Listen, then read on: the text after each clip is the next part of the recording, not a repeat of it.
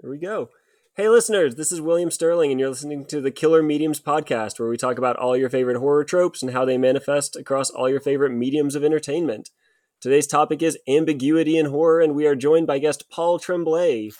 As a warning, this is a very, very, very spoiler-heavy podcast, so if you want to avoid spoilers for any of today's topics, especially A Head Full of Ghosts, Cabin at the End of the World, Knock at the Cabin, The Pallbearers Club, or Take Shelter, then turn back now.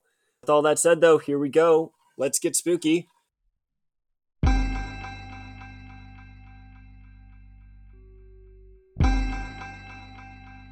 Coroners tied bells to everybody in the morgue, so if they heard a ting, they knew somebody down there wasn't quite ready to go.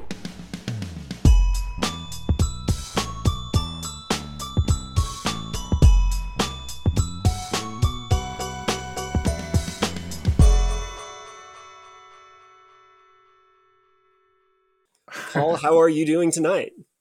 Great, Liam. Thank you. I'm doing well. Yeah, it was a nice day here. And I'm Good. coming from my son's room if you're watching out there. Yes, I love it. We were talking about the basketball goal a second ago. Yeah. And hoping we don't have any like host moments where that attic behind you drops down and the feet God, come I hope down. not. That's terrifying. I know. My poor son had to sleep in this room. There's no way I would sleep with the attic draw-pull string thing in my room. Growing up, I had a little like half cubby going into this unfinished closet off of my room, so I understand your son's potential terror. Oh, man. Half cubby. No. Yeah. Gotta get a new house. So our big topic today is ambiguity in horror, which you are absolutely the master of. But before we dive too deep into that, I like starting these episodes just giving our guests a chance to kind of pitch themselves to our listeners. For anybody that isn't familiar with you, isn't familiar with your work, kind of, who are you? What's your niche in the horror community, I guess? So, well, I'm Paul Tremblay, mainly a novelist, though I have some short story collections as well. I've written other things too, but my novel A Head Full of Ghosts is sort of what broke me, which came out in 2015. After that was a novel called The Cabin at the End of the World, which is going to be a movie called Knock at the Cabin, directed by M. Night Shyamalan, and that'll be coming out February 3rd of 2023, this February. Geez, only like 2 or 3 months away, right? Wow.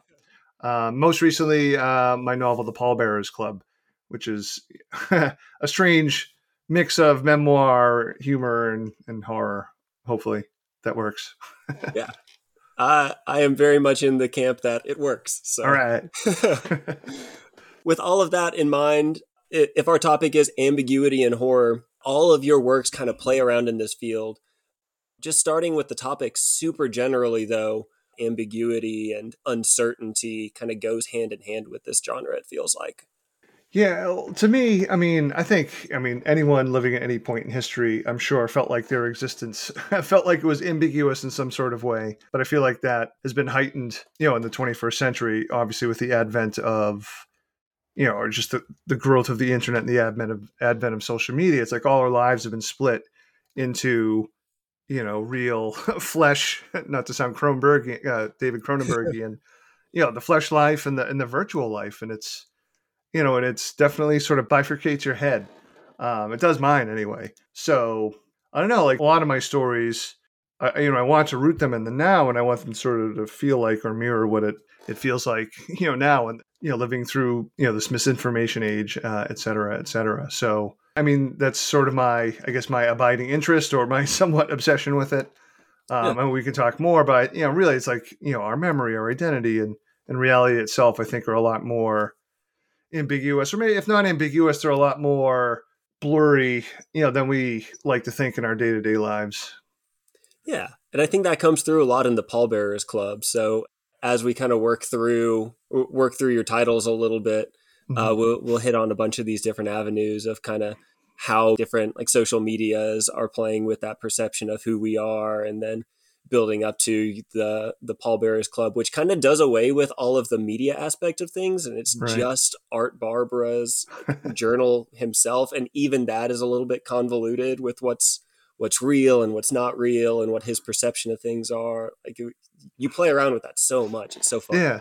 Well, thanks. So it's sort of occurring to me now, though, even like with the Pallbearers Club, while there's no obviously like internet media necessarily encroaching, but I think pop culture is certainly a thing that makes things a little bit messier, in that book, just given that Art is obsessed with Husker Du and like everything is named after punk songs. And, he even mentions towards, when he's older, he does like a YouTube channel. So like how much of his life he devotes to sort of like this pop cultural thing, punk music or indie music, is still like such a large thing. Is that really his identity, or is that just like what he wants to be?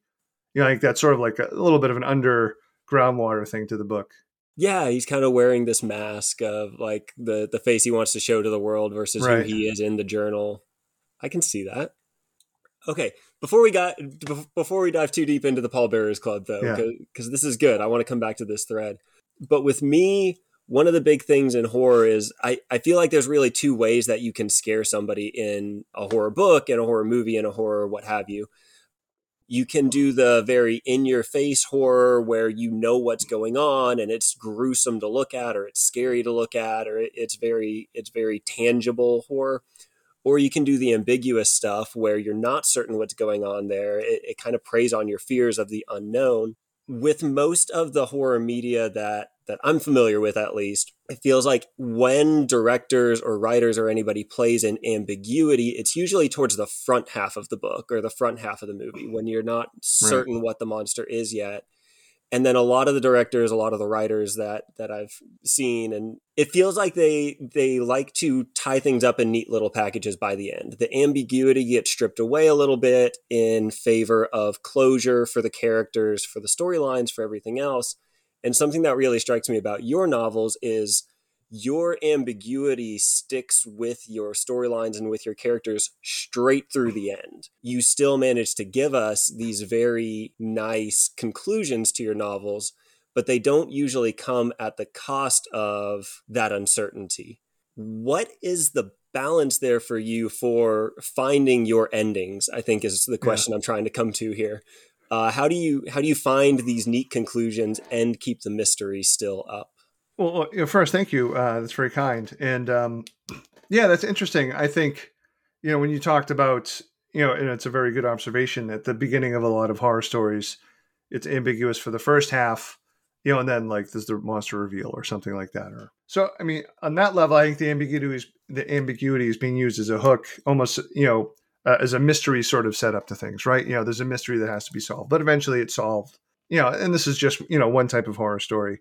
I don't know. When I got interested in it, like, first, if I'm going to use ambiguity, I really try to make sure it's not there for like a cheap Twilight Zone sort of twist. It has to be thematically important to the story. It has to almost in some ways be the story, or at least what makes the story terrifying. And with A Head Full of Ghosts, what I sort of hit on, which I thought was kind of fun and, and hopefully interesting to other people, was that typically you think, of ambiguity of withholding information from the reader or the viewer. With A Head Full of Ghosts, is like, okay, I'm not going to tell the reader if Marjorie is possessed or something is supernatural happening, but I'm not actually withholding any. I never felt like I was withholding information. I felt like I gave the reader too much information. I gave them everything. It was just sort of this data glut where, you had, basically if you thought of building it, or if I thought of building like sort of like, the scales of justice, if I was trying to build the scales of ambiguity, like there was the non-supernatural side and the supernatural side, and they were evenly weighted, and some of the information you got from one side contradicted what you got on the other side, etc. And again, partially because to me that feels like what we've been thrown into, like how our brains have to deal with just this, almost ceaseless flood of information that we get every day. And so like, I think the maddening and hopefully scary part and dread-inducing part is that, hey, the real answer is in there, in that sort of just infinite field of data, but we just don't know where to we don't know how to get to it. Or, I mean, maybe even more frightening, there is no right answer. So those are the kind of things or the ways I try to approach it, I guess. But, ultimately it does depend on the story, though. I'm certainly not above doing a story where it'd be, I'm treating it like a mystery element, and then, maybe there is a reveal. But that's sort of the approach I took, I think, certainly with A Head Full of Ghosts and Cabin at the End of the World. Maybe I would say, maybe with the Pallbearers Club too, but I think that one's less ambiguous. I don't know. Don't trust my opinion on that one. So I've listened to a couple of interviews with you on Talking Scared and Terrifying Tomes of Terror. And I think in at least one of those interviews, you talked a little bit about, like, do you know what the right ending Right. was? Is there, in your mind, is there a what was really going on in Head Full of Ghosts, Cabin at the End of the World? Which novels did you approach with a concept of here's what's going on, Right. the characters just aren't sure of it, versus which of those novels were you kind of writing it out yourself also? Yeah. So it sort of depends on the book, I would say. But like, with The Head Full of Ghosts, I think when I initially started the book, like before even writing page one, like I was like, oh, I'm going to do like a secular skeptic, possession story. But very early on, I realized, okay, no, I'm going to play it not straight, but I'm going to play it like so I don't tell you. Like I'm going to have to build both sides equally. And once I made that decision, I totally divorced myself from ever thinking, oh, there is like a right reading of the book. And honestly, by the time I was done, like that's not even something I consider, honestly, because to me, what's I think, the most scary part about A Head Full of Ghosts is that we don't know and we'll never know. I mean, I think I hope for the people that, sort of enjoy that book, I think that's sort of the realization that the reader comes to is like, oh, like that's what's the scary part is that we just don't know. Right. And we're not going to know. And I think in some ways, anytime you mess around with ambiguity, I think it either subconsciously or maybe directly sort of picks at like the ultimate question at the end of our lives, right? We may believe what's going to happen when we die, but we really don't know. And I think horror is always picks at that in some way, whether or not it's an ambiguous or not an ambiguous story.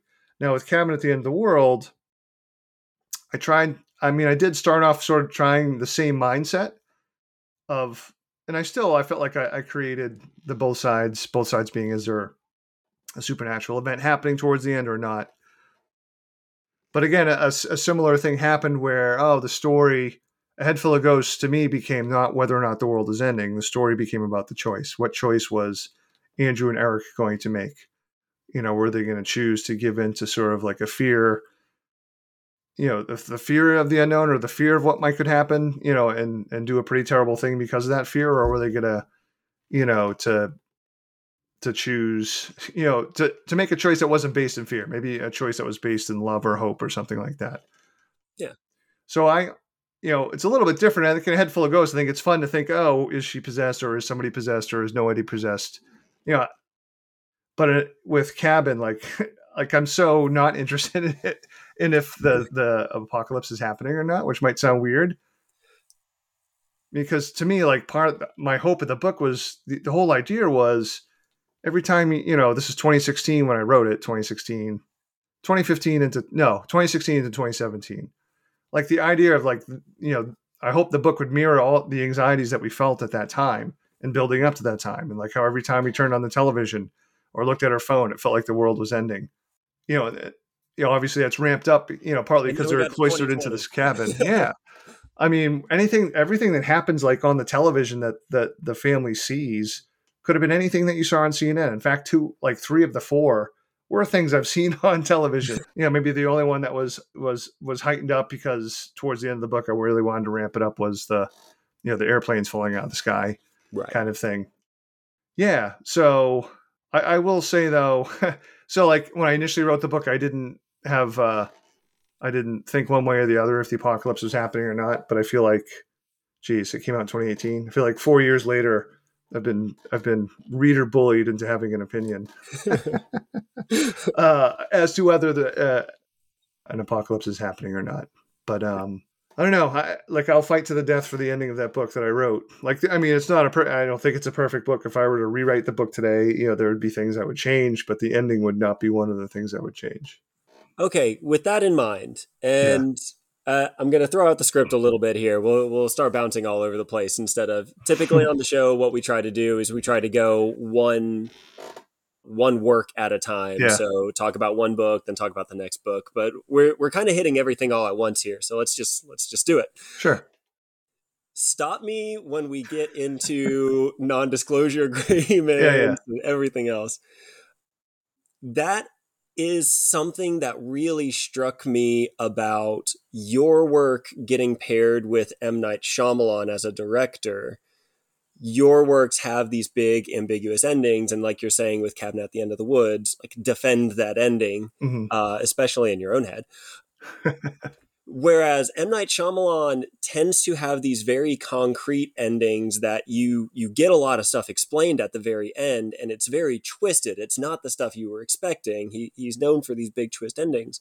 So I think that was kind of my first thought when I heard that was my second thought when I heard he was adapting Cabin at the End of the Wood was, first thought, holy shit, this is awesome. Second thought, what is going to happen with that ending? Yeah. So I don't want you to talk about the ending because I feel like that would pull every punch out of everything. But just from a conversing with M. Night Shyamalan standpoint, getting trust, learning to trust him and his vision for this story. When you were talking to him, was there anything that he was saying to you that really helped him click with you? Like, okay, he gets this story. He knows what I was going for with this story. And was there anything he said to you kind of in the pitch meeting that felt like he got it? Yeah. So I guess first I would say up front that like, there was never like a pitch meeting for him, like specifically, so really briefly, the book got optioned by Film Nation in early 2017. Okay. Is that true? Yeah, that's true.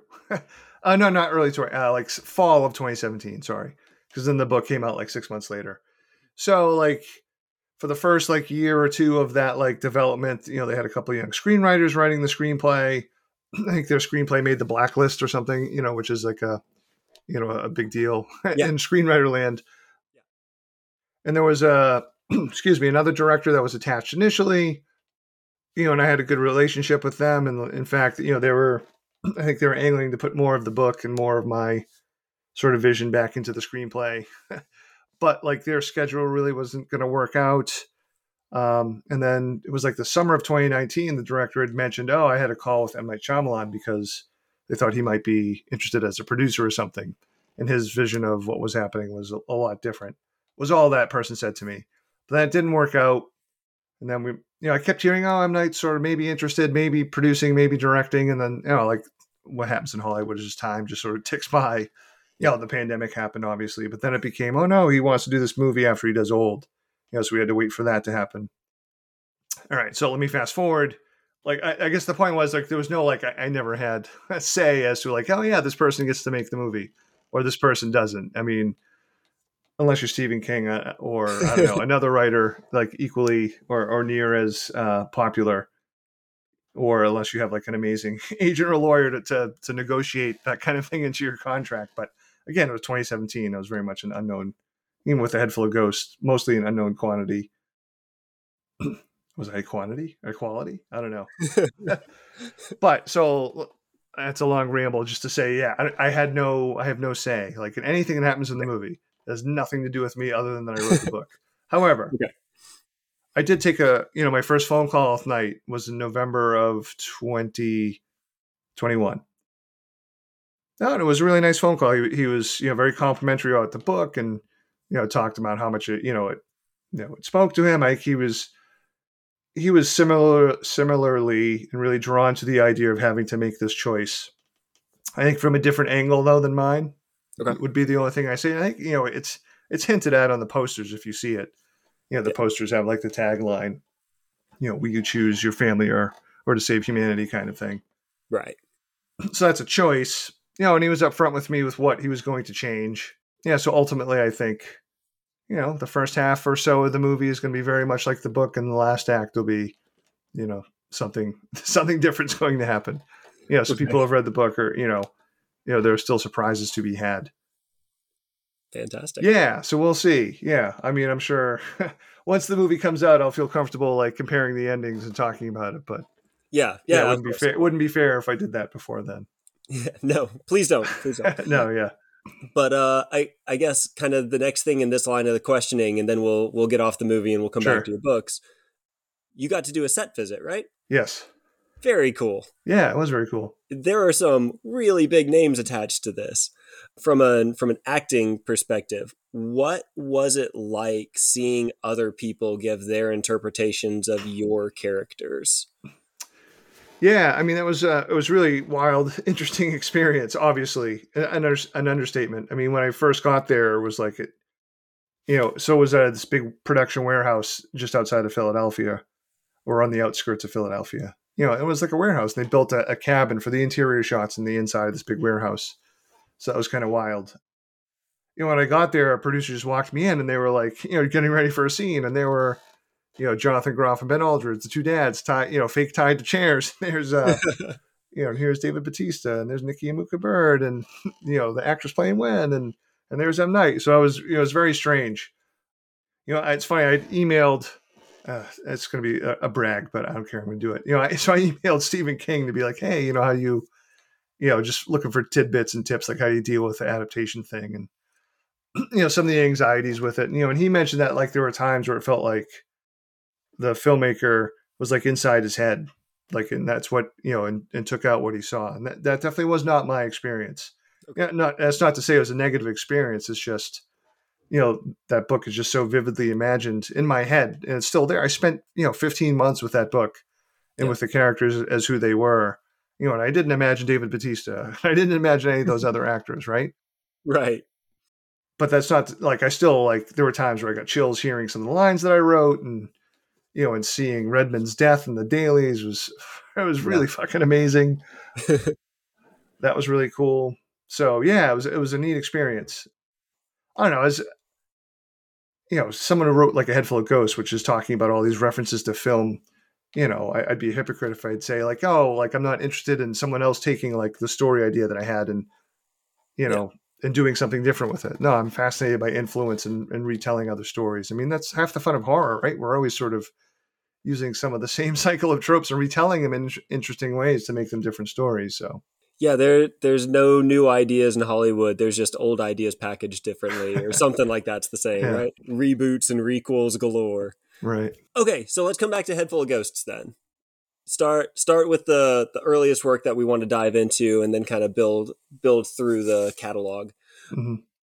So with Head Full of Ghosts, I feel like you took a very big swing with just how many different filters you put on the story, if that makes any sense. Mm-hmm.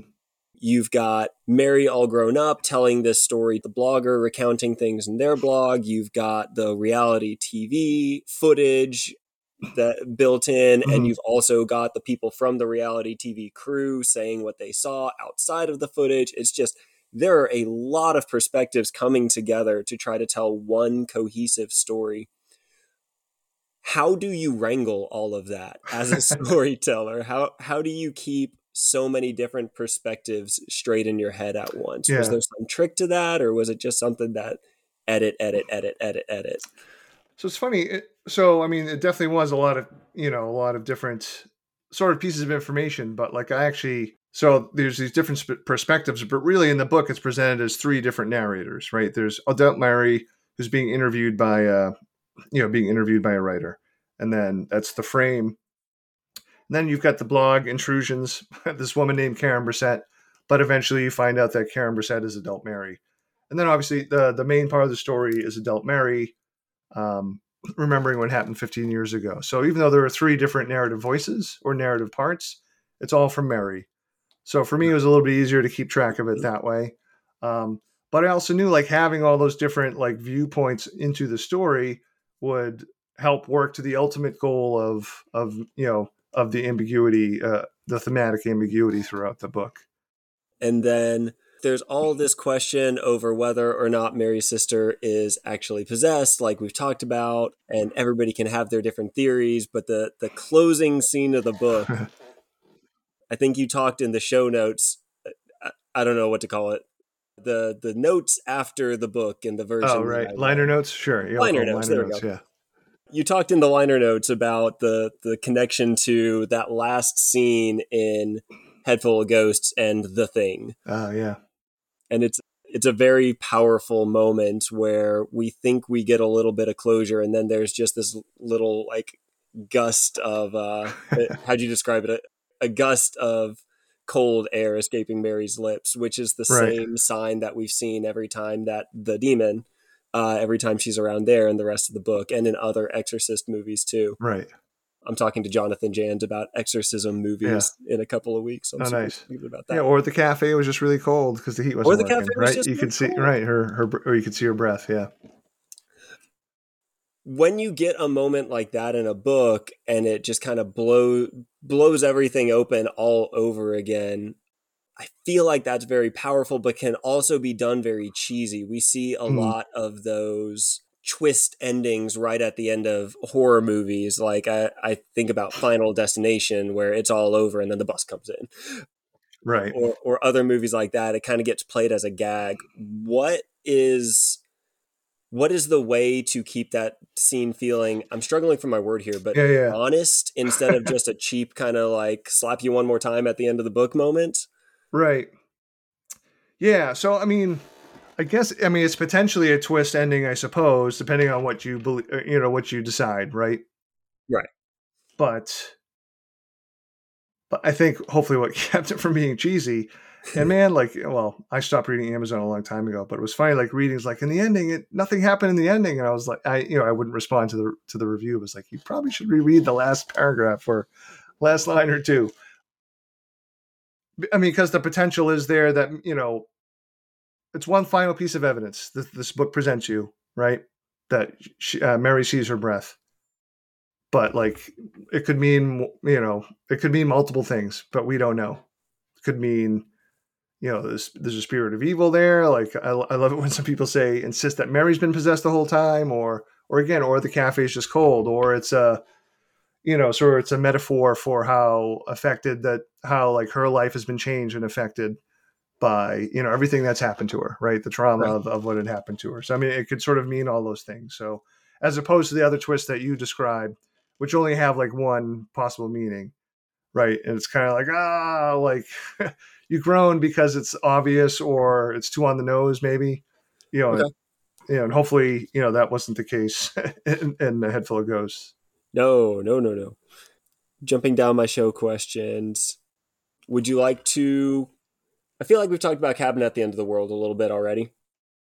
But with Cabin at the End of the World, we don't get even that little sliver at the end. The book, in my opinion, it goes 110 miles an hour after throwing the spoiler warning out there again. If you have any intention of reading Cabin at the End of the World, or if you haven't yet, please don't listen to this next part. It goes 110 miles an hour as soon as Wen gets got, which, as far as emotional gut punches go in a book, Yeah, that's I a had to hard put it one. down and walk away for a little while. Yeah. But we get that definitive moment of this horrifying thing happened, and then Andrew and Eric, I've got their names right, correct? Yes. Andrew and Yep. Eric? Okay. Andrew and Eric escape from the house. I think it's Eric has this bad concussion. And they're going off into the woods, and we just see them walking down this road at the very end, and we don't get a final breath. We don't get a final like, oh, one more plane falling out of the sky or anything Right. like that. Yeah. I mean, there is like a little bit of a description of a terrible storm, but that could just be bad weather. But you're right. But the last line isn't the same as, the last sort of paragraphs are about themselves. Like, how do they go on? They just decide to go on, kind of thing. Yeah. How do you decide which book gets which kind of an ending? Which ones get the little hint at something more ending versus which of them get the, we're going to walk off into the storm together and whatever happens, happens? Yeah. So I feel like the ending eventually to Cabin was more planned out in my head. Although I will admit, when I first wrote the first 50 pages and pitched it and summarized it, I thought that at the end I would have one of the dads killed himself, most likely. But I hadn't, but I hadn't committed to that. And then honestly, after Trump got elected, it's like, man, I can't do it. and that was also still very early in the book too. So when I hit on what I wanted the ending to be, I was sort of all in. And I feel like that book, more than the other ones, really felt like a logic game to me in terms of like how I tried to build, making sure everything had a rational explanation, making sure, there was a chance that maybe the invaders are right and there's an apocalypse happening kind of thing. So I don't know. In a weird way, I felt like I tried out every possible combination and came up with this one ending, and that had to be the ending for that story. So I don't know. Every book's different. With A Head Full of Ghosts, I knew I was gonna again not answer, but I definitely rewrote the ending a couple times. Nothing too crazy, but just in terms of like how it finally sort of ended / resolved itself. Like how much I wasn't sure how much I wanted to get into the police report and things like that. Like there was an early draft where I probably told too much. Ended up cutting that back. But yeah, I think maybe the biggest difference with Cabin was switching to that first person plural for the last chapter of we, which in some ways is a little bit sentimental, but I'm not sure how I would have done the ending otherwise. Maybe if I was a better writer, I could have done it without it, but I don't know. I kind of wanted the last line of that book to be what it was.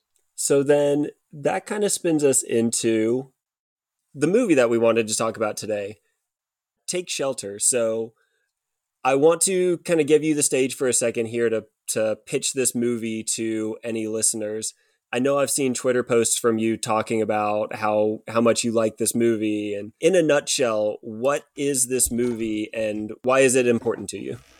Sorry, I'm just making sure I have the character names right. So I'm Googling. I'm so bad at remembering details like that. In my head, it's Michael Shannon and Jessica Chastain. I know, right? I keep saying Michael Shannon have character names too. But it's Curtis and Samantha. So it's a very sort of quiet. I mean, it's a tense story, but like the tension just builds very slowly. It's just like being, it's like a slowly turning. It's such a cliche, but slowly turning screw, but like turning really slowly, like sundial slow through the whole movie. But anyway, Michael Shannon, is a blue collar worker. He's working at some sort of drilling fracking company in the Midwest. It's probably like looks like Ohio. I'm not sure if it's Ohio. I think they say Ohio. I could be wrong. Anyway, that's the impression I got the whole time. Ohio or like a Kansas area. I don't know. Yeah, I don't know why Ohio stuck in my head for that one. But Kansas would make sense too because of, the tornado shelter and tornado warnings and stuff like that. He's 35 years old, and you come to find out that his mother had her psychotic break when she was 35 and has since sort of been living in assisted living with schizophrenia. And so when the movie opens, he's having terrible nightmares that seem like so realistic and very bizarre. And these nightmares seem to portend the end of the world in some way. He becomes convinced. But at the same time, he sort of knows he's got this sort of family mental health issues. And the movie does an amazing job with sort of the, economic situation that, he and his wife, his family are in. His wife is played by Jessica Chastain. They have a daughter who's deaf and they want to get her cochlear implants. And the heartbreaking part is, Shannon's character, Curtis, sort of knows like what he's doing is just off the rails. Like his behavior is getting more and more bizarre. And you can see these moments of recognition, but then he can't help but not commit to, spending like the family's life savings on like just like beefing up his storm shelter, his tornado shelter in the backyard kind of thing, and risks his job. I guess I'm just describing the whole movie. I won't say too without saying too much more. I haven't really spoiled anything. I mean, so much of the pleasure is seeing, the nightmares are really terrible and scary. The performances are amazing. Michael Shannon's performance is very understated until this one amazing moment where he sort of explodes. Yeah. That's just fantastic. So I don't know. It's I wish I wrote the book version of that movie. Well, so there's my good segue. In my mind, I read Cabin at the End of the World a couple of years ago when it came out. And then I watched this movie a couple of days ago just to get ready for the podcast. And the impression that struck me the entire time was this could have been Leonard's origin story. The whole time I'm watching Michael Cohen go through these things, he sees this looming apocalypse. He's doing more and more drastic things to prepare for it. And I just could not get your character from Cabin at the End of the World out of my head because it was such a good progression from perfectly sensible family man to these, in my mind, unspeakable acts where he's taking money away from his daughter for her implants where she would be able to hear and spending them on a storm shelter out back. And he's making a lot of these, not the same decision as Cabin at the End of the World, but like similar trajectory of upending not even his life, but like everybody around him's lives in For sure. preparation for this cataclysmic event. So I really appreciated that. I thought you and the movie both played to that sort of a character very Yeah. well. Thank you. That's a great observation. I think, I mean, in retrospect, that makes total sense because I do love that movie. I think it's funny. Initially, I kind of thought, oh, A Head Full of Ghosts is definitely in that movie because of the schizophrenia part of it. But, the obvious thing about the apocalypse is like, oh, yeah, for sure. There's an ambiguous apocalyptic, theme for Take Shelter. And I think that's the part that makes it so effective is that, like, whether or not, like, there's actually this big giant apocalypse happening, like Michael Shannon's character Curtis is pushing his family toward this economic apocalypse, right? So there's going to be one almost either way, unless he sort of finds a way to get off that train that he's on. Yeah. And the mental health angle of it and the not being able to trust your memory anymore angle of it works so well too. I interviewed Caitlin Marceau a couple of weeks ago, and she's going to be the first episode this season. Mm-hmm. She has a book called This Is Where We Talk Things Out that deals a little bit with Alzheimer's and the dissolving of memory and the kind of the bastardization of memory and people seeing things different ways. And I feel like that's a really fun element for ambiguous horror when you throw in that little curveball of we know that the character believes this at least, but we don't know if it's true. Right. And if we're seeing everything through the lens of this character, it's hard because we trust that character, but we also cannot trust that character. Right. And Michael Shannon is such a great example of that. If we fast forward to the end of the movie, one of the most powerful scenes to me was when they're in the shelter after the storm potentially passed, but also potentially didn't. And Jessica Chastain is making Curtis make the choice to leave the shelter or not leave the shelter. She forces the key back into his hands after he tries to make her make the decision. Those moments of reckoning are such great character moments. Oh, absolutely. And I think you get that the most through ambiguous horror when you see these characters struggling with their own uncertainties the whole time along. And then, like, you weirdly start rooting for Curtis for his visions to actually become an apocalypse, right? I mean, it's such it's such an amazing thing about that movie is that what you end up, sort of rooting for. Yeah. And then if we want to get into the very final scene of the movie, again, throwing a secondary spoiler warning up here, cut it and go watch it and then come back. We'll wait, I promise. At the very end, when he is like officially diagnosed with the schizophrenia, the doctor says, just go take one last beach vacation before we kind of put you away. And they go to the beach vacation and we think like, okay, it was all in his head. And then the yellow rain starts coming down. It's cool to me to talk about Head Full of Ghosts and then Cabin at the End of the World and then Take Shelter back to back to back because they give us all three of the possible endings for these types of movies. And in my mind, at least, all three of them worked for very different reasons. So in Take Shelter, I guess first question, did you like the ending? And then second question, why do you think that was the proper ending for that movie as opposed to leaving it ambiguous? Is that the way you would have done things? Yeah, it's funny. No, I love the ending. And I've gotten more out of it each time I've seen it. I think the first time I saw it, I was just so in it. Like I don't think I understood it fully. I think it's taken me a few viewings to, since that I've understood it. But it's funny, like in my memory when I first viewed it, I thought that the ending was ambiguous. I thought that in my memory, because maybe I wanted to push it that way. I thought that for whatever reason, I didn't pick up on this, but my first viewing, I was like, oh, it's still from his point of view. It's not from, the wife's point of view. It's always from his point of view. So it's still, we don't know. It's in his head, but there are definitely, having rewatched it though, there are definitely shots where it's from, Jessica Chastain. We're not calling character names. We're just going to call them the actor names. Jessica Chastain, it's definitely from her point of view to the, like, where one of the raindrops, I think, lands on her hand or it lands in the daughter's hand. It is filmed a little bit differently than some of the nightmares, because in the nightmares there are other people that are in those as well, but those are pretty much from the point of view of Shannon's character. So the ending is shot differently. I still don't think it's a full apocalypse. I think the ending is, so instead of ambiguous, I think the ending is completely a metaphor. It's a metaphor for, they've come to, Chastain and Shannon have come to this understanding that, like, if she's going to be with him and if he's going to continue to be with her, this is something that they're just going to have to deal with. They have to deal with this. This is, their future that they're agreeing to dealing with. Because,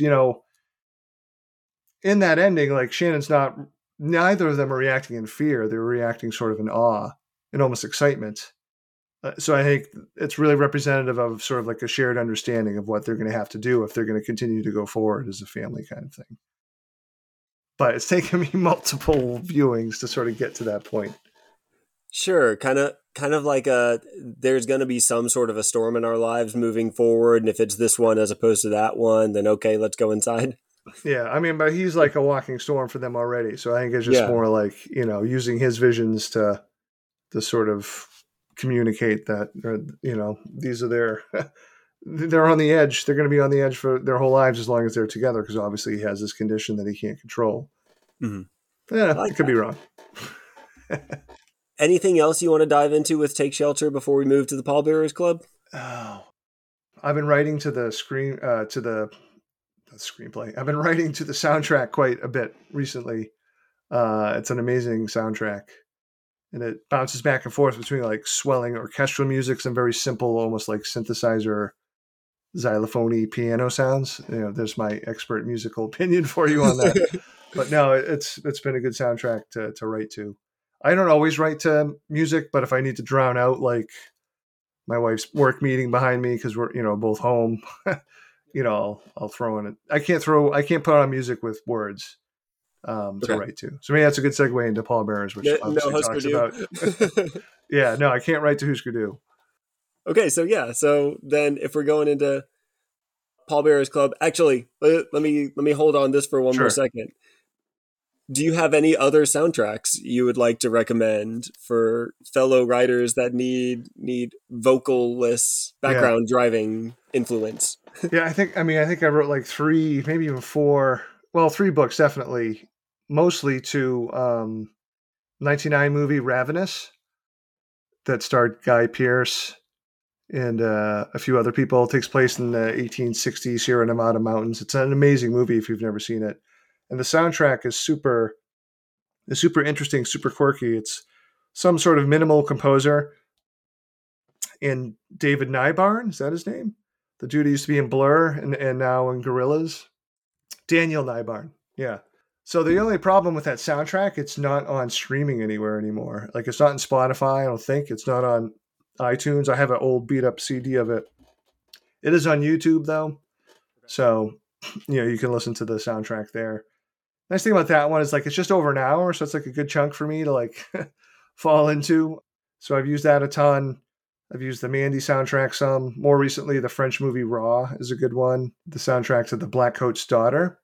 Yes. It's by Elvis Perkins, his brother directed and wrote Black Coat's Daughter, which is an amazing movie. I have to go watch that one again because the first time I sat down to watch it, I did not know what I was in for. And Yeah. It is very uniquely its own thing. And Definitely. It didn't land with me the first time just because I think I got so much just whiplash from trying to figure it out the whole time. Yeah. Oh, it's a great movie. I love that one.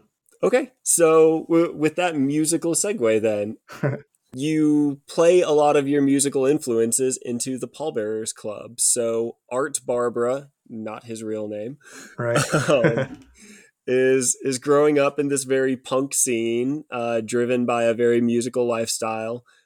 One of the super fun things about this book is just the number of old school punk bands that you throw out and make reference to. And I went on this like musical journey after reading Pallbearers Club, I was trying to keep a list myself, and then I found out that somebody on Twitter was keeping a list for me. I don't remember who kept the list, but somebody on Twitter has this big Yeah. long list of every band you reference. Oh, that's so cool.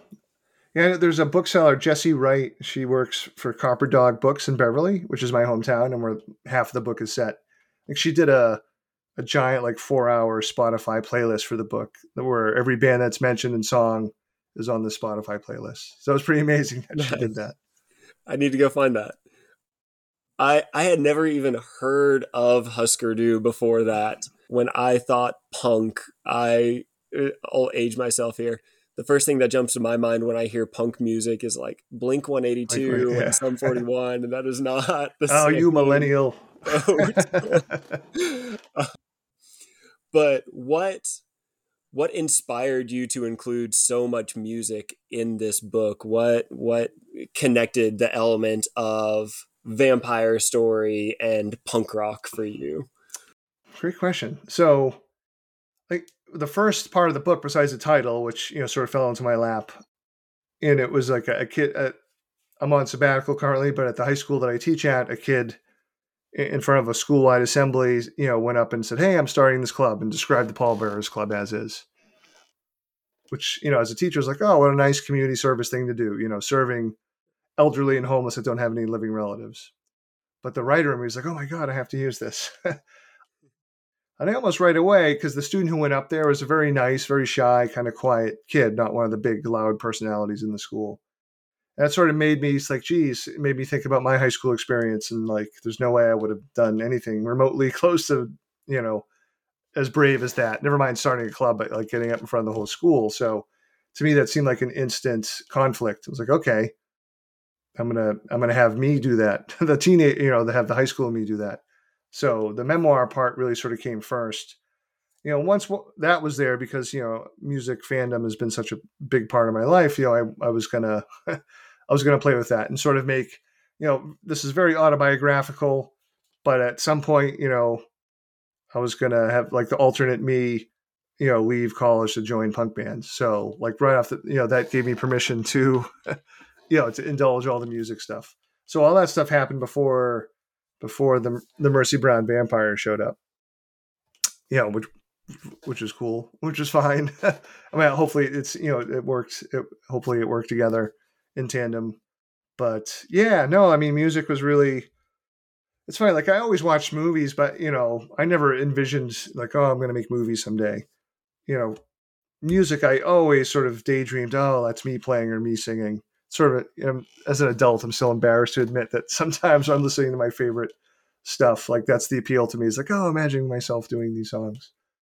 And I mean, I messed around with music before writing, almost, but both were like really close around the same time ish. Like I started learning how to play guitar like my senior year of college.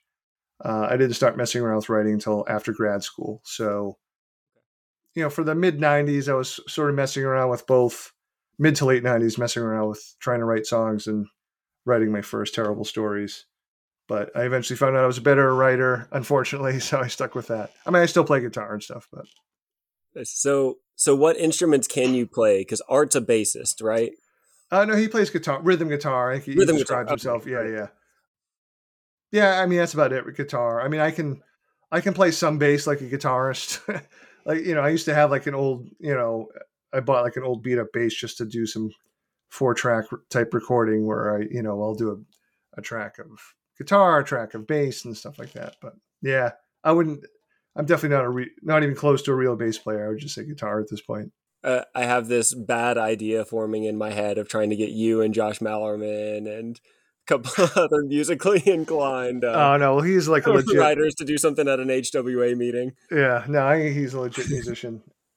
Well, I don't know if you saw, like for fun and just to sort of keep the meta roll going, my son's a music production major. Cool. In college, and he's in his senior year. He's amazing, like what he can record in his laptop and in his room. He's got microphones and stuff over here. But anyway, so he and I recorded a 4-song EP that we threw up in Bandcamp under the name the Pallbearers Club. That's awesome. Yeah. Okay. And so like the first 2 songs are just me and the guitar, sort of as Art describes himself when he's older, just playing like bars and open mics sort of thing. But the first 2 songs are songs that are described in the book. And then the third song, we did a cover of Neutral Milk Hotel's King of Carrot Flowers, and my daughter sings in that too. So, and then the last song is I just had Cole make like a movie soundtrack style song for the Pallbearers Club. Sweet. Yeah, so it was a lot of fun. It was an excuse to make my kids hang out with me. Which, you know, as they're both like 18 and 22 now, it's harder and harder to get them to do. Yeah, I've got a 3-year-old and a 14-month-old right now. Oh, So whoa. getting them Yeah, to you're in the spend thick time of with it. me is not a problem at the moment. No. It's actually the opposite of the problem. But 2 in diapers, yeah, man. yeah. That's tough. Oh my gosh. And the one is trying to potty train right now, so I have him all over me Yeah. more often than I would like. Okay, so I don't know if I've heard you talk about this question before. So Okay. if you are musically inclined, you've written a couple of these songs with your kids, what is the musical creative process like compared to the writing creative process? And I know you maybe don't do nearly as deep of a dive into the musical stuff as you do with the writing, but do you go to the same kind of a headspace when you're trying to play music as write, or what? It's funny, like maybe it seems weird, but like I'm such a terrible lyricist, and like it's partly because like I don't put in the time like I do for writing like fiction, you know. It's like I just get so frustrated that like lyrics don't come to me right away. Like I probably should just try to sit down for an hour or two and try to come up with lyrics, but then part of me is like, you can't do that. Like you have to spend an hour or two in writing the books that you're contracted for. Yeah. You know, you're under contract. So, you know, for me, it's much more like, for me, like playing around with my guitar is sort of the escape where I get to shut my brain off and just mess around. Like, oh, those are cool riffs. And like, you know, I'll like create quote unquote songs without lyrics. And I do that all the time. Like record them on my phone just for fun, just so I have them. Like, oh, maybe someday I'll do something with them. But no, I mean that I'm a gleeful hobbyist. Like it's kind of nice to have no pressure, you know, and just creating for the fun of it, you know, without wondering, oh, geez, who's going to listen to this? Or, you know, because as much as I try not to think about readers or the audience, you know, at some point it's like, okay, what are people going to think when they read this one? I think I was like half joking to friends when I was writing the Pallbearers Club. I was like, this one's going to ruin my career, but I'm enjoying it. And I know that's a thing that a lot of writers kind of work with and struggle with, is like when you get into the game, it's so fun. And then you start getting deadlines and publishers deals, and you have to kind of like be a lot more intentional about it. How do you keep the love for writing alive, even when you've got these big deadlines and these big pressures mounting? Yeah. Well, for one, oh, you didn't say fun. You said the love. Yeah. Love, yes. Because like writing's not fun. Which is sort of flippant to say, but it's true. Like writing's hard. It's work. Yeah. You know, and I procrastinate. I'd rather be playing guitar or watching TV or reading somebody else's book. But, you know, I'm still inexplicably driven to the keyboard. And the part I'm honestly addicted to is like when I'm done with a draft, for me, that's like the best feeling. It's just the feeling of, hey, I did this, and like the possibilities of what this is or what this could be for other people. And I'm just very, you know, that's the part I'm totally addicted to, is having a new book or having a new story. That feels really good. Nice. You know, I've been just super lucky and fortunate to have, you know, supportive friends and mentors and have an amazing editor, and to be in a place where they're like, you know, William Morrow and Jennifer Brell's sort of definition that they allow me of what horror is or what it could be is really sort of expansive and wide. You know, I'm not saying that necessarily in a high-minded thing, but like, it's just, they have an open definition as, hey, you're supposed to write something horror, you know, and like, so here's the Pallbearers Club. You know, I guess it's sort of horror. You know, they're not like, you know, it has to have this or that or kind of thing. And, you know, she's never pushed back on, you know, she didn't push back on the death of Wen in the cabin at the end of the world. And, you know, part of it is I've always felt like, you know, these books take me so long, you know, 12 to 15 months. I've always had the teaching job. It's like, well, I'm going to write what I want to write. Like if someone's going to tell me to try to do something else, I'm not going to do it. That's not to say I won't take edits. I mean, I do, but like, I'm talking more like bigger picture kind of thing. It's like, no, I'm making some sort of personal sacrifice here or family sacrifice on some level. You know, if I'm taking this time writing, you know, I usually try to make my writing hours, you know, at night when the kids are doing other stuff or in the morning when everyone's asleep, but you know, stuff still happens anyway, I mean, it does feel like I'm giving some sort of personal sacrifice. So the book has to mean a lot to me, and it has to interest me, and it has to excite me. Otherwise, I'm not going to do it. I'll just teach math instead. It's been nice to have that as like as a safety net, just, in terms of like the creative aspect of it. So I don't know that, I mean, the other side of it is, hey, I'm trying a year where I am just writing, full time kind of thing. And, that's a different pressure. Like, the only income that's coming this year is going to be from writing. And like, I totally respect writers who do a whole bunch of stuff, like a media tie-in, then they'll do their own book, and then they'll do a screenplay or a comic. And, to me, that's incredible. And I admire it because, I mean, to me, that seems like a lot of pressure to like sustain yourself solely through writing. I know Chuck Wendig has talked openly about how to him, he's always trying to push like some financial cliff 2 or 3 years down the road, as long as he can keep it 2 or 3 years away with whatever projects he's doing. And man, that sounds like a lot of stress. Yeah. Jesus, did I answer the question? I'm sorry, I get so rambly. Yeah, no, you did. Yeah. This is good. But the love of writing, kind of writing projects that inspire you, that you're inspired by, sticking with those and not getting. I'm just super lucky with, like I said, the editor. Like I'm doing copy edits for a short story collection that'll be out in July. Yes. And I'm laughing because I wasn't expecting them to want another short story collection. And so I'm really happy with it now that I've been going through it. But the largest chunk of it by far is going to be an original novella called The Beast You Are. And it's an anthropomorphic animal story with a giant monster and sort of a hero dog and a cat that's a slasher. And I wrote it in free verse. Sort of inexplicably, the freest of all possible verse. And they were like, okay, sure. I'm like, really? All right, let's do it. Okay. I've got 2 last questions. Yeah. And you mentioning a short story collection totally just reminded me of a question that I meant to get to when we were still talking about A Head Full of Ghosts. Yeah. With A Head Full of Ghosts, you played with the ambiguity of what was happening, but you told this very cohesive story, and whatever was really happening behind the scenes can be up for interpretation, but you knew where the characters went and what was going on with them. And then you followed that up a couple of years later by upping the ambiguity meter to 1,000 with the titular story in your short story collection, Growing Things. It was really weird to me to read that story and to recognize the characters, but to have it in a completely different context than it was the first time around.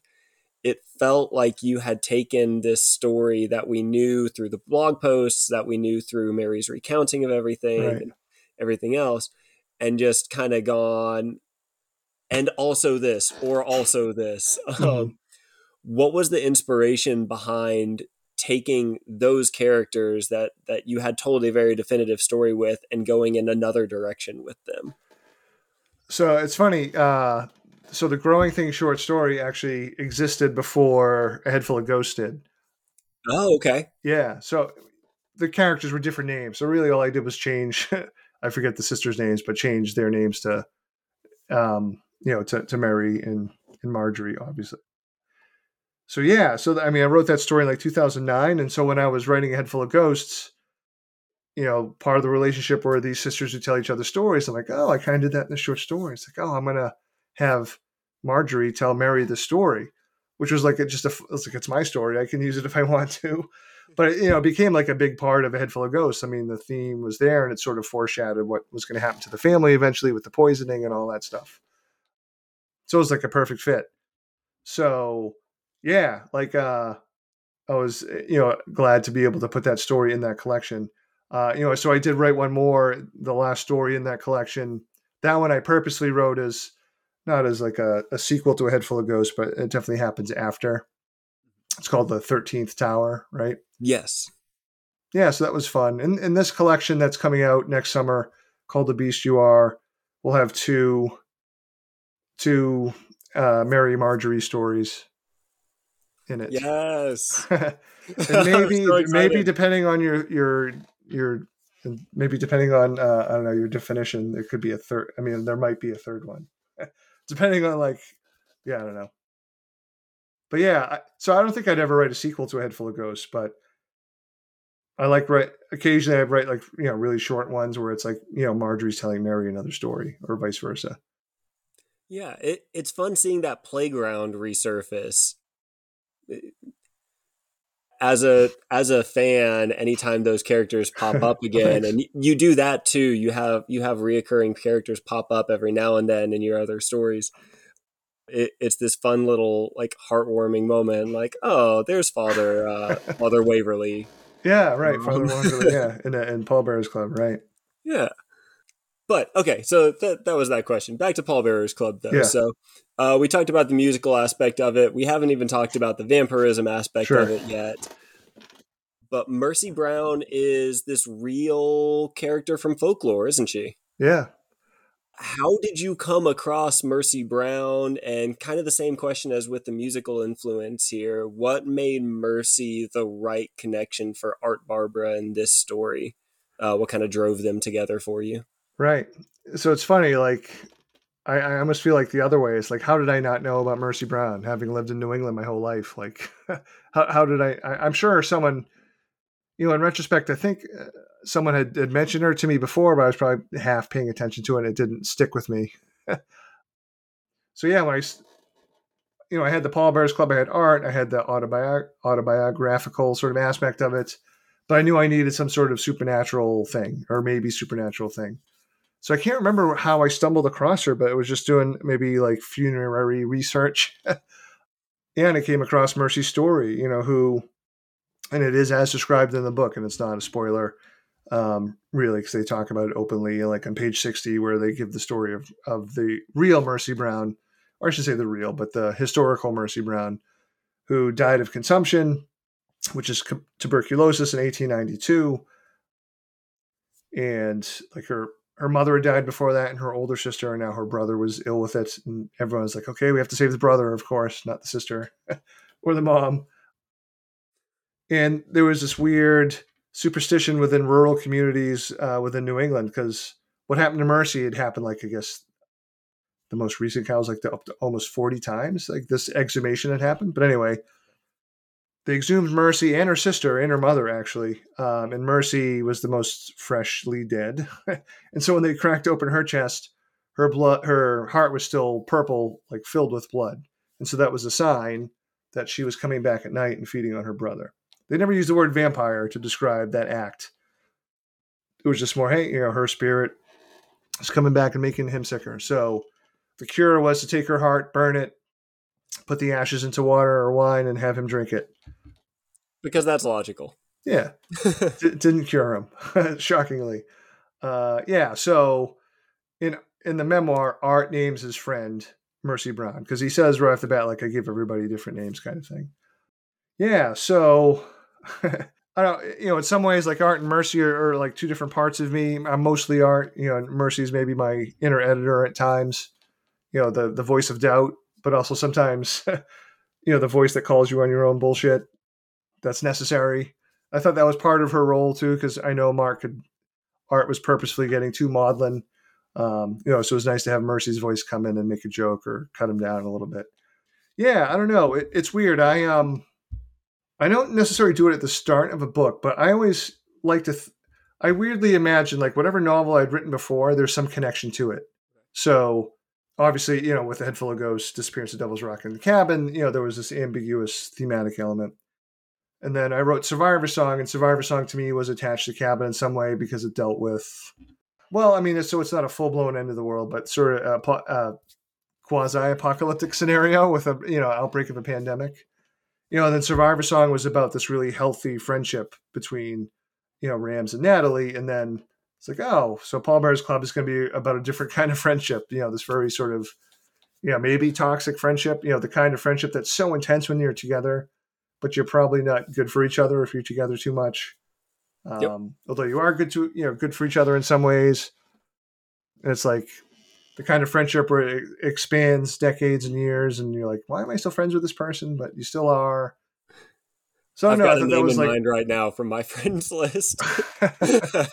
Yeah, so I kind of thought that was like a fun thing, a jumping off point, or as a way to build like Art and Mercy's both like friendly and conflict filled relationship. And I loved that interplay throughout the whole story because Art is telling us this memoir, not a novel. Right. Um, and there are a lot of points, like in Head Full of Ghosts, like in Cabin at the End of the World, where you as the reader are kind of questioning what's going on with Art. Like, I don't know if he's really being genuine here or not. And then Mercy on the very next page, you were lying. That's not how that happened. That's Yeah. not the right lens for this. That's not how that really went down. So it was really fun to have kind of a stand-in for the reader's mentality too, just like calling him out on stuff and giving Yeah. us the alternate perspective. I thought that was really fun. But very final question here with Paul Bearer's Club, and then we'll start wrapping it up because I know we are past time already. But one more level of ambiguity that you added in Paul Bearer's Club that I really appreciated was not only do we have the ambiguity of what's really going on here, is Mercy really a vampire or not? Is she feeding off of Art? There's that kind of running question through the whole thing. There's also this ambiguity of we don't have a cut and dry hero in this book. We don't have a cut and dry villain in this book. Who the good person is and the bad person is always very ambiguous also, all the way up until the very final kind of scenes where Art Barbara, who it feels like we're supposed to be rooting for the entire book, does this monstrous thing to the bully from his youth, or potentially does this monstrous thing. And it calls into question for us, like, oh man, do I really want to support this character anymore or not? Or do I just want to, in your mind, how do you establish a morally gray character? How do you keep us invested in a morally gray character? Oh, that's a great question. What's the approach? Yeah. I mean, so like, it's funny. Art felt like it's a different case more so than some of the other characters, because it definitely felt like I knew Art was like a big empathy test for the reader. I don't know. I sort of like thinking of my books. It depends on the story. Like I think of Cabin as like an empathy test as well for a different reason. But I know Art was going to be testing the reader's patience, because he was very maudlin and very wordy and purple prose at times, and a little bit too, gothy, even though he was a punk fan. But at the same time, it's like, hey, Art's pretty clearly suffering from anxiety and by the end of the book, depression. And that's sort of the reality. I mean, it's hard to be around people when they're like that. You feel powerless. You don't know how to help them. And I don't know. I kind of wanted to sort of, have the reader sort of go through that with Art. So, I mean, clearly I think more people are going to want to be like on Mercy's side because she sounds like she's more fun to be around. And she says the things that people are probably thinking, So I wanted to put the reader themselves on that, like, where should you be? Where should your allegiances lie kind of thing? Even though, I said, you mentioned Art does the, the monstrous thing, he does sort of pull back at the end. So I do think, he, in terms of like, he doesn't actually murder the bully. He sort of stops what he's doing and then sort of, disappears from the rest of the book. So yeah, I don't know. I'm always interested in, I think the most memorable character, well, I mean, I guess, I try to make that book realistic. I wanted to make those two characters, at least, feel somewhat realistic. Those two characters feel flawed, feel real, and everybody's got moral gray grounds, as much as we try not to, it's just part of being human. You're going to make mistakes. You're going to have bad thoughts, do, terrible things to friends and loved ones and to strangers. And it's, how do you go on from there? So I don't know. So, yeah, I don't know if I've answered the question because it's a hard one. It's a good one. You have. I kind of threw a lot of questions at the board at the same time. No, I mean, I just think, so it's like, it's different than like setting up like a mustache twisting villain, right? I mean, there are certain times and stories for those. Like, you're not going to have empathy for every character. I mean, I'm trying, like, really the only character that I feel like that I've written that I had no empathy for was Redmond from the Cabin at the End of the World. And he's not on the page very long, but, I would never say like every character has to be sort of, this moral gray, has to be like, realistic. I mean, of course you can have like an awful villain. Like the movie Get Out is a perfect example. It's a genius movie. And it would not have worked if we were supposed to feel empathy for the town of white people that are stealing Right. black bodies, right? I mean, no, they're supposed to represent, this white supremacist system. We're not going to have empathy for that. So there's so many different ways to approach character and horror in general. I guess I'll shorten the answer by just saying, like, every story's different, even though I obviously have my obsessions and my proclivities. I try to make myself think every story is different and what would serve this story best. And the decisions I make as a writer are obviously I'm going to get some of them wrong or many of them wrong, but like those decisions I try to make in service of that particular story, not some sort of wider view. I really try to make it laser focused for the story. Are you hearing my dog bark like crazy? Sorry. I am. It's fine. I'm actually amazed we haven't heard mine yet. So my daughter must have just come home, so she's barking. Very nice. Well, on that note, I don't want to keep you from the family, so this feels like a really good point to wrap up. Do you have any last points you would like to make? Any last big pitches you want to make for our listeners? Where should they find you on social media? What's coming up for you? The Beast You Are will be out. July. Hopefully get to reveal a cover for that soon. I think like some pre-order links are already out there online. Obviously the movie Knock at the Cabin is coming February 3rd. There's going to be a movie like edition of the novel that my publisher is going to put out in February. So if your friends haven't read Cabin at the End of the World, they can buy like a version where, the movie poster is the cover of the book kind of thing, which is kind of fun. Yeah. Otherwise, I don't know. Read books. Be good to each other. I like that as a closing statement. Read books, be good to each other. I feel like that's the message we need in the world right now. Yeah. Well, Paul, thank you so much for hanging out with me tonight. This was a blast. I really appreciated hearing your insights on everything. For listeners, this has been another episode of the Killer Mediums podcast. Please don't forget to like or subscribe or ambiguously click near the streaming service of your choice. I usually have a better little spin-off for that, but ambiguous horror, I don't know if there's... Sacrifice a loved one to the streaming service of your choice, or don't. Make your choice. Maybe there's my pitch this time. But we will see you next time. Thanks for listening. Thanks, everybody. Thanks, William.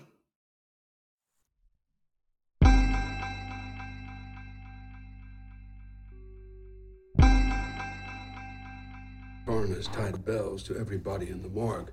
So if they heard a ting, they knew somebody down there wasn't quite ready to go.